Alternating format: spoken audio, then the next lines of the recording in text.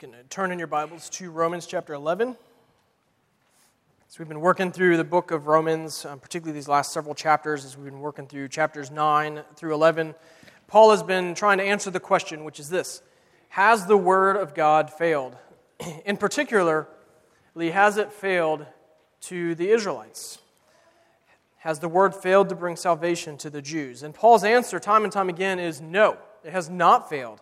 And he has defended this answer in a number of ways. First, God never determined to save all of the Jews. We find this in the first half of chapter 9. Second, God never said that he would save all of the Jews. We find that in the second half of chapter 9 as well. Third, God's word did not fail. Rather, it is the Jews who failed to believe, and they rejected the Messiah. We find that in chapter 10. Fourth, God's rejection of the Jews is only partial. He is maintaining a faithful remnant of the Jews that have come to accept Jesus as their Lord and Savior. There were Jews in Paul's day that were Christians, that were believing, just as there are Jews today that have accepted Christianity and believe in Christ. And we find this in the first half of chapter 11. Paul's final argument for this question is that God's rejection of the Jews is only temporary. Essen talked about this last week when he preached on the tree and the branches. And at the end of that passage, in verses 23 through 24, we read this: "And even they, the Jews, if they do not continue in their unbelief, will be grafted in, for God has the power to graft them in again. For if you are cut off from what is by nature a wild olive tree and grafted contrary to nature into a cultivated olive tree, how much more will these, the Jews, the natural branches, be grafted back into their own olive tree?" So the passage that we're going to be looking at this morning is a continuation of that thought. And it also provides a summary and a conclusion to everything he's been writing about and talking about in chapters 9 through 11.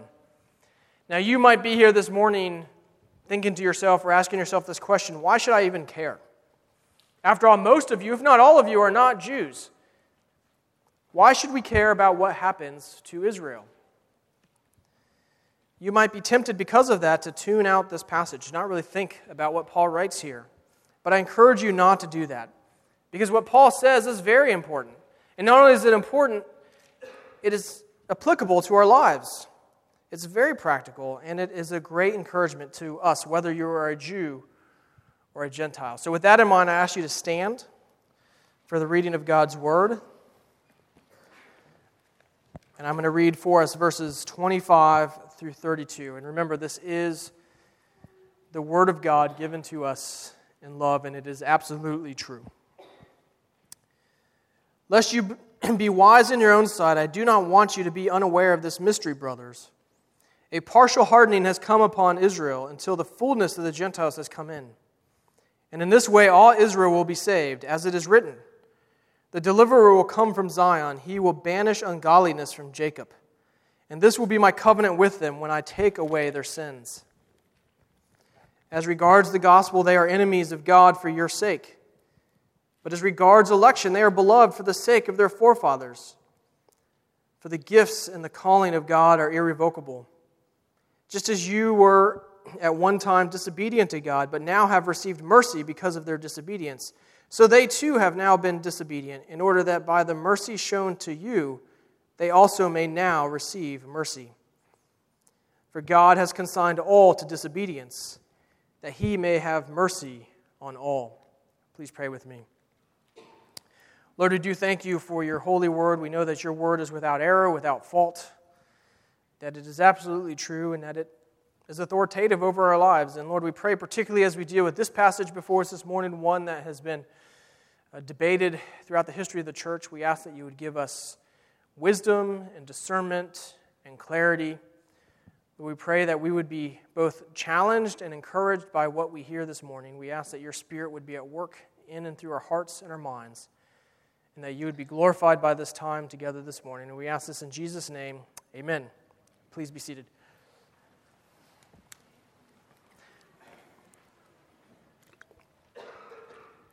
A helpful backdrop to this passage is the covenant that God made with Abraham, and we find this in the book of Genesis.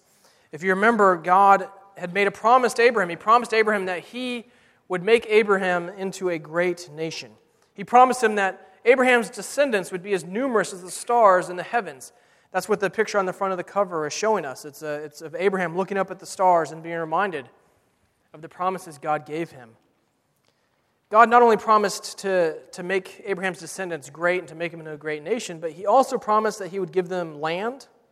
But most importantly, God promised that he would be the God of Abraham's descendants and that they would be his people. Abraham's descendants became the Israelites. They were God's special, chosen people.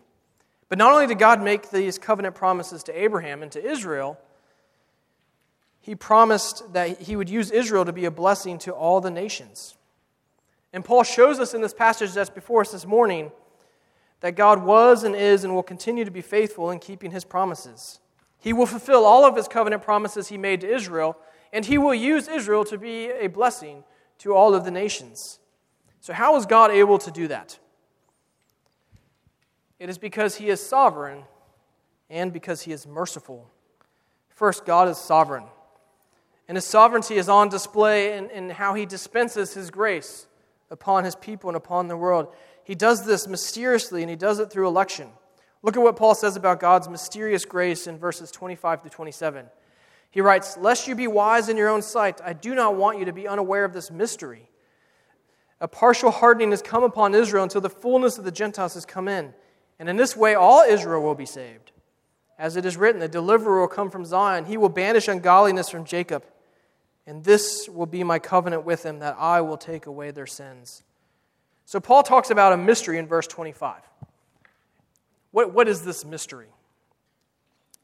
Well, we need to understand that it is not some secret knowledge that only the elite can know. It is not some truth that's reserved just for the super spiritual Christians in the world. No, not at all. Paul wants all Christians. He wants all of us to know and understand this mystery. And it is especially important for the Gentile Christians to know this mystery. Why? Because the truth of this mystery, understanding this truth, is going to impact the way they view themselves as well as the way they view others. In particular, this mystery will humble us, and it will keep us from becoming conceited. Paul wants us to know this so that we will not be wise in our own sight. You see, the Gentile Christians, they believed that they were superior to the Jewish Christians. They believed that God's blessing was upon them and them alone. And they actually held that against the Jews. They looked down upon the Jews. And Paul has already addressed this several times throughout Romans. In verse 18, he exhorts the Gentiles for them not to be arrogant. Verse 20, he tells them not to become proud. And here he tells them not to become conceited. Why should they view themselves this way? It is because there is nothing for them to boast in. There's nothing for them to boast about. And this is true for everyone here today. As Christians, we should not be arrogant, we should not be proud, and we should not be conceited. Because there is nothing for us to boast in and of ourselves. Paul wants us to know this mystery in order that we would be humbled. As a matter of fact, anytime God's truth is revealed to you, it brings humility. It leads us to humility. So what specifically is this mystery? Well, it was a truth that was unknown until God's plan of redemption had unfolded to a certain point. It is a truth that he made known. It was something that was previously hidden that he has now made known. And this truth consists of three parts. First, there's a partial hardening that has come upon Israel. God has hardened the hearts of his chosen covenant people, but it was not a full and complete hardening. There was still a faithful remnant. Through every generation, there was a faithful remnant of Jews that believe on Jesus. Second, this hardening will remain on Israel until the fullness of the Gentiles has come in. So not only is this hardening partial, but it is temporary. God has not completely abandoned his people. This hardening will come to an end. And not only that, but he is using it to do something amazing among the Gentiles.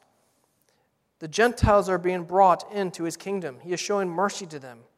And he will continue to redeem and to reconcile Gentiles until every chosen Gentile is saved and brought into his family. The third thing that we see in this mystery is that all Israel will be saved. So what does that mean? Well, it's important to know up front that this passage, particularly that verse and that concept of all Israel will be saved, is one of the most hotly debated issues in the Bible. It's been debated for centuries. And there are four popular interpretations. The first interpretation is what's known as the two-kingdom view. Those that hold to that view, they believe that the Bible teaches that there are two tracks to God. There is the Israel track and there is the Gentile track. Gentiles are saved by accepting Jesus as their Lord and Savior, and they are brought into the kingdom of God through Him. And Jews are saved because of the covenant promises that God has made to them as His covenant people. And although, yes, the Jews are experiencing a time of separation from God, that time will come to an end, and God will restore national Israel once again. And that is what some people believe that's what Paul is talking about here, that he's talking about this national restoration of Israel, the second kingdom. Well, that view needs to be rejected, because the Bible never talks about two distinct kingdoms. It never talks about two tracks to God. It always talks about there being one kingdom, and that one kingdom contains two people. It contains both Jews and Gentiles. Matter of fact, even last week when we talked about the trees and the branches, it talks about two branches being grafted into one tree. Now, the other three interpretations, they all have merit, and there are people that I respect that believe any of these three options.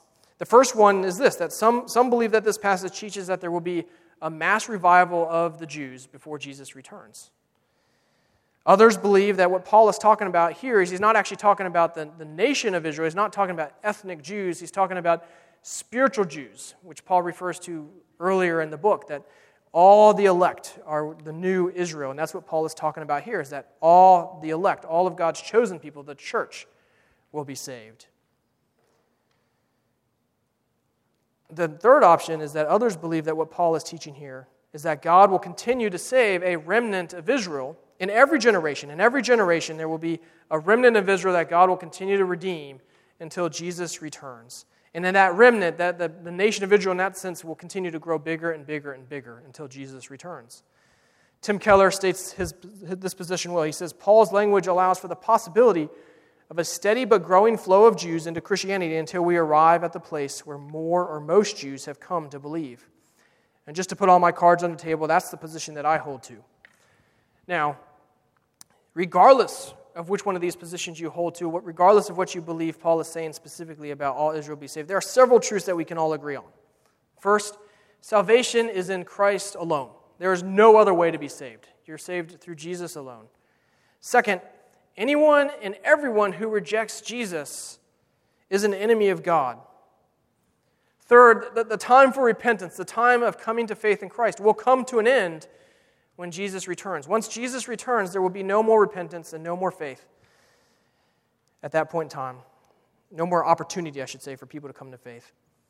Fourth, that God is redeeming and reconciling all believers, both Jews and Gentiles, into one people, which is the church, which is under Christ as their head. So as long as we agree on those points, we can disagree on how to specifically interpret this idea that all Israel is saved, and we can still come to the same conclusions and applications. And we see this passage that God is faithful in keeping all of His promises. Paul reminds us of this by quoting several passages out of Isaiah, and these passages show us that God would send His Messiah to deliver His people, that He would do this by removing ungodliness and removing sin from them, and by fulfilling the covenant for them. And the heart of the covenant, once again, is that God will be their God and they will be His people.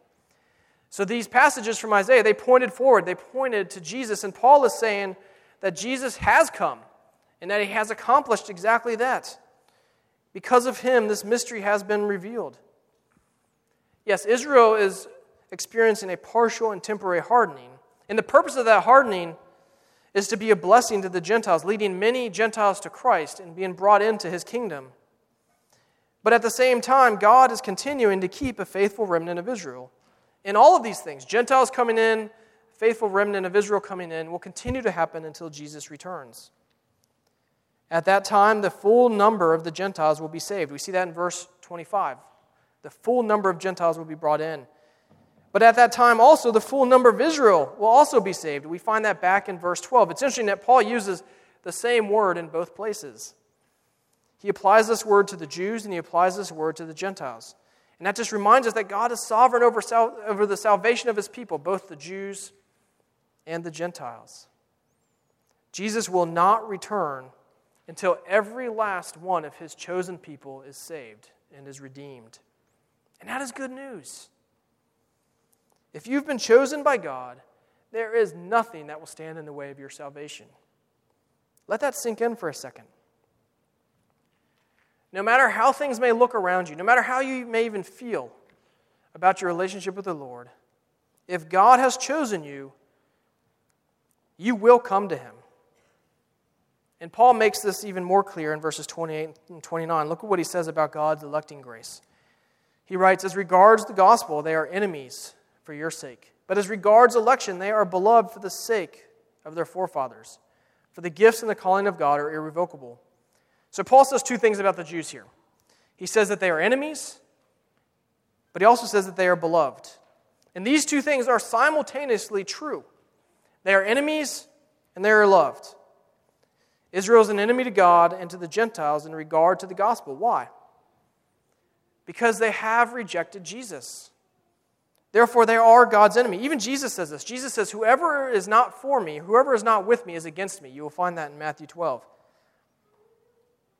But they are also enemies to the Gentile because they are actively opposing the gospel and they are trying to keep the Gentiles from receiving the gospel. So they are enemies. But that is not all that Israel is, because they are also beloved. And as it says, this is true regarding election. God chose Israel. They are his covenant people. He made promises to Abraham and to Isaac and to Jacob to redeem his people. He promised to protect them and to keep them. And God is faithful. He is faithful in keeping all of his promises. He will not forget his people. He will preserve a faithful remnant. To bring this point home, look at what Paul writes in verse 29. He says, for the gifts and the calling of God are irrevocable. So the gifts and the calling here, they refer to the blessings of salvation. And what does he say about them? What does he say about the blessings of salvation? He says they are irrevocable. That means they cannot be changed. They cannot be taken away from us. They are guaranteed. And this is true despite the fact that God's people are unfaithful. They are disobedient. They are his enemies. And yet God's promises and his gifts to them still stand. How is that possible? It is only possible because of God, because he is faithful and because he is good. You see, God's promises are not dependent upon Israel's worth. He doesn't keep his promise to Israel because they were worthy of it. No, not at all. Matter of fact, it's the exact opposite. He keeps his promises to them despite the fact that they have been unfaithful, despite the fact that they have been disobedient, despite the fact they've rebelled against him. He also doesn't keep his promises to them because of their forefathers, because of their forefathers' worth. Their forefathers didn't earn this favor. No, God doesn't owe them anything because they too sinned. They too were disobedient. They too were unfaithful. God keeps his promise to Israel because he chose to, because he chose them, and because he loves them. And this is true for you as well. Think about that. God is faithful. He will keep all of his promises to you because he has chosen you and because he loves you, not because we have earned his favor, not because we've earned his love. He is faithful to you even when you don't deserve it. You see, we are all sinners, and yet we are also loved by God. If you've been chosen by him, his calling, his gifts, his promises to you are irrevocable. They cannot be taken away from you. They are guaranteed. God is sovereign, and that should give all of us great hope. Look at what else Paul says about Israel in verse 28. It says, Israel is an enemy. Why? For your sake. Now that's a strange statement.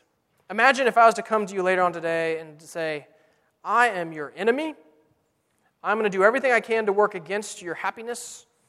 I'm going to work against you actively, but I'm going to do it for your favor. Or for your sake, sorry. How would you respond to that? Well, for one, you'd probably think I'm crazy, and you wouldn't like it. But that is what Paul says here about Israel. He says that they are enemies for your sake. What does he mean by that? Well, it shows us that their rebellion, that their disobedience, their rejection of Jesus, their antagonism against us as Gentiles, all of these things serves a greater purpose. This reminds us that God is sovereign and that he is actively using Israel's disobedience to redeem us. Because of their disobedience, he shows us mercy. And that's where Paul goes in this passage. Look at verses 30 and 31. For just as you were at one time disobedient to God, but now have received mercy because of their disobedience, so they too have now been disobedient in order that by the mercy shown to you, they also may now receive mercy. Paul is talking about both Jews and Gentiles here. And notice what he says about them. He says both Jew and Gentile are disobedient. And he says both Jews and Gentiles have received mercy. The Jews' disobedience was used by God to show mercy to the Gentiles. In their rejection of the gospel, it opened the door for the gospel to be proclaimed to us, to be proclaimed to Gentiles, and for us to accept and to believe in the gospel. But God is not done with Israel. The mercy that is shown to the Gentiles, the mercy that is shown to us, God is going to use to make Israel jealous.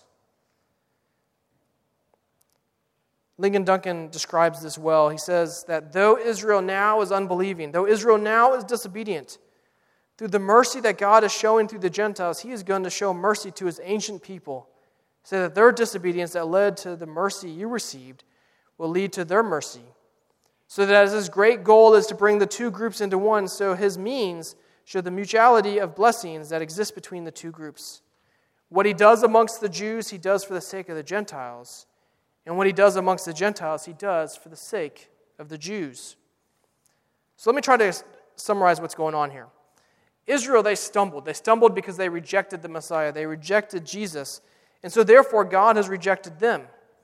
And that led to the gospel being proclaimed to the nations. And through that proclamation, Gentiles started to believe. Gentiles came to know Jesus. They were saved. And then God uses the salvation of the Gentiles to make Israel jealous, and therefore turning the elect Jew, the faithful remnant, back to God and to accept Jesus as their Lord and Savior. And so what we see here is that God is merciful to both the Jews and the Gentiles. And Paul summarizes this in verse 32. He says, "For God has consigned all to disobedience, that he may have mercy on all." Now the word all here in this verse, it does not mean all without exception. He's not teaching some kind of universalist salvation. Rather, it means all without distinction. In other words, whether you are a Jew or a Gentile, you are disobedient. You have been disobedient. You are an enemy of God, and you are in desperate need of mercy. But if God has chosen you, if he loves you, then whether you are a Jew or a Gentile, God shows you mercy. Despite your sin, despite your disobedience, God has mercy on you. Because of Jesus, your sins have been forgiven. You've been brought into his family. You are part of the kingdom of God. And if these things are true, if it's true that we are, whether you're a Jew or Gentile, that you have been disobedient and that you've received the mercy of God despite yourself, what room is there for arrogance? What room is there for boasting? What room is there to be conceited? There is none. The only response we can have, the only option that is set before us is one of humility and of gratitude. God is sovereign. He is merciful. He is faithful. So how do we respond to that? How do we respond to the faithfulness and the mercy and the sovereignty of God?